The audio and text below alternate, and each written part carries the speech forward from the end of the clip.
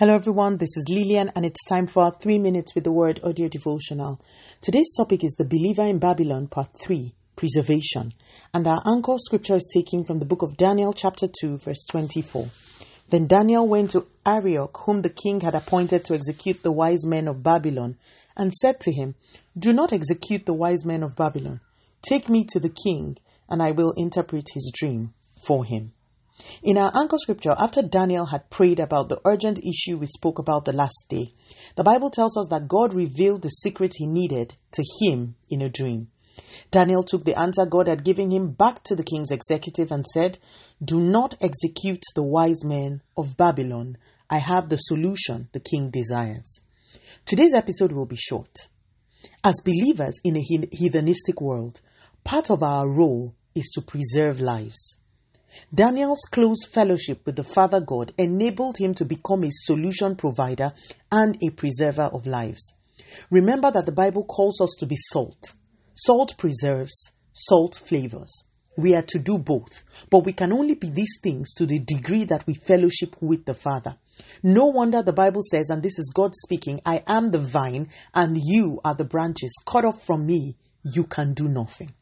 Our role in this world can only be carried out when we are in true communion with the Father. Are you a problem solver? Or are you the problem yourself? Now don't get offended. Answer these questions honestly and reflectively. Are you a preserver? Or do you worsen the state of things that you are given access to? Daniel came into the ministry of wisdom, and before long his presence saved the lives of many. Do you come into a place and turn the place on its head through gossip and backbiting? Have you met people who join a fellowship and in 3 months, a fellowship that has existed for 10 years has completely disintegrated?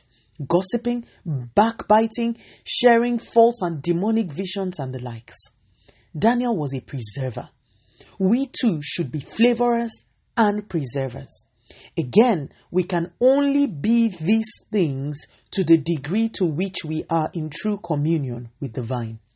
To stand out in the world today, you must fight against distraction.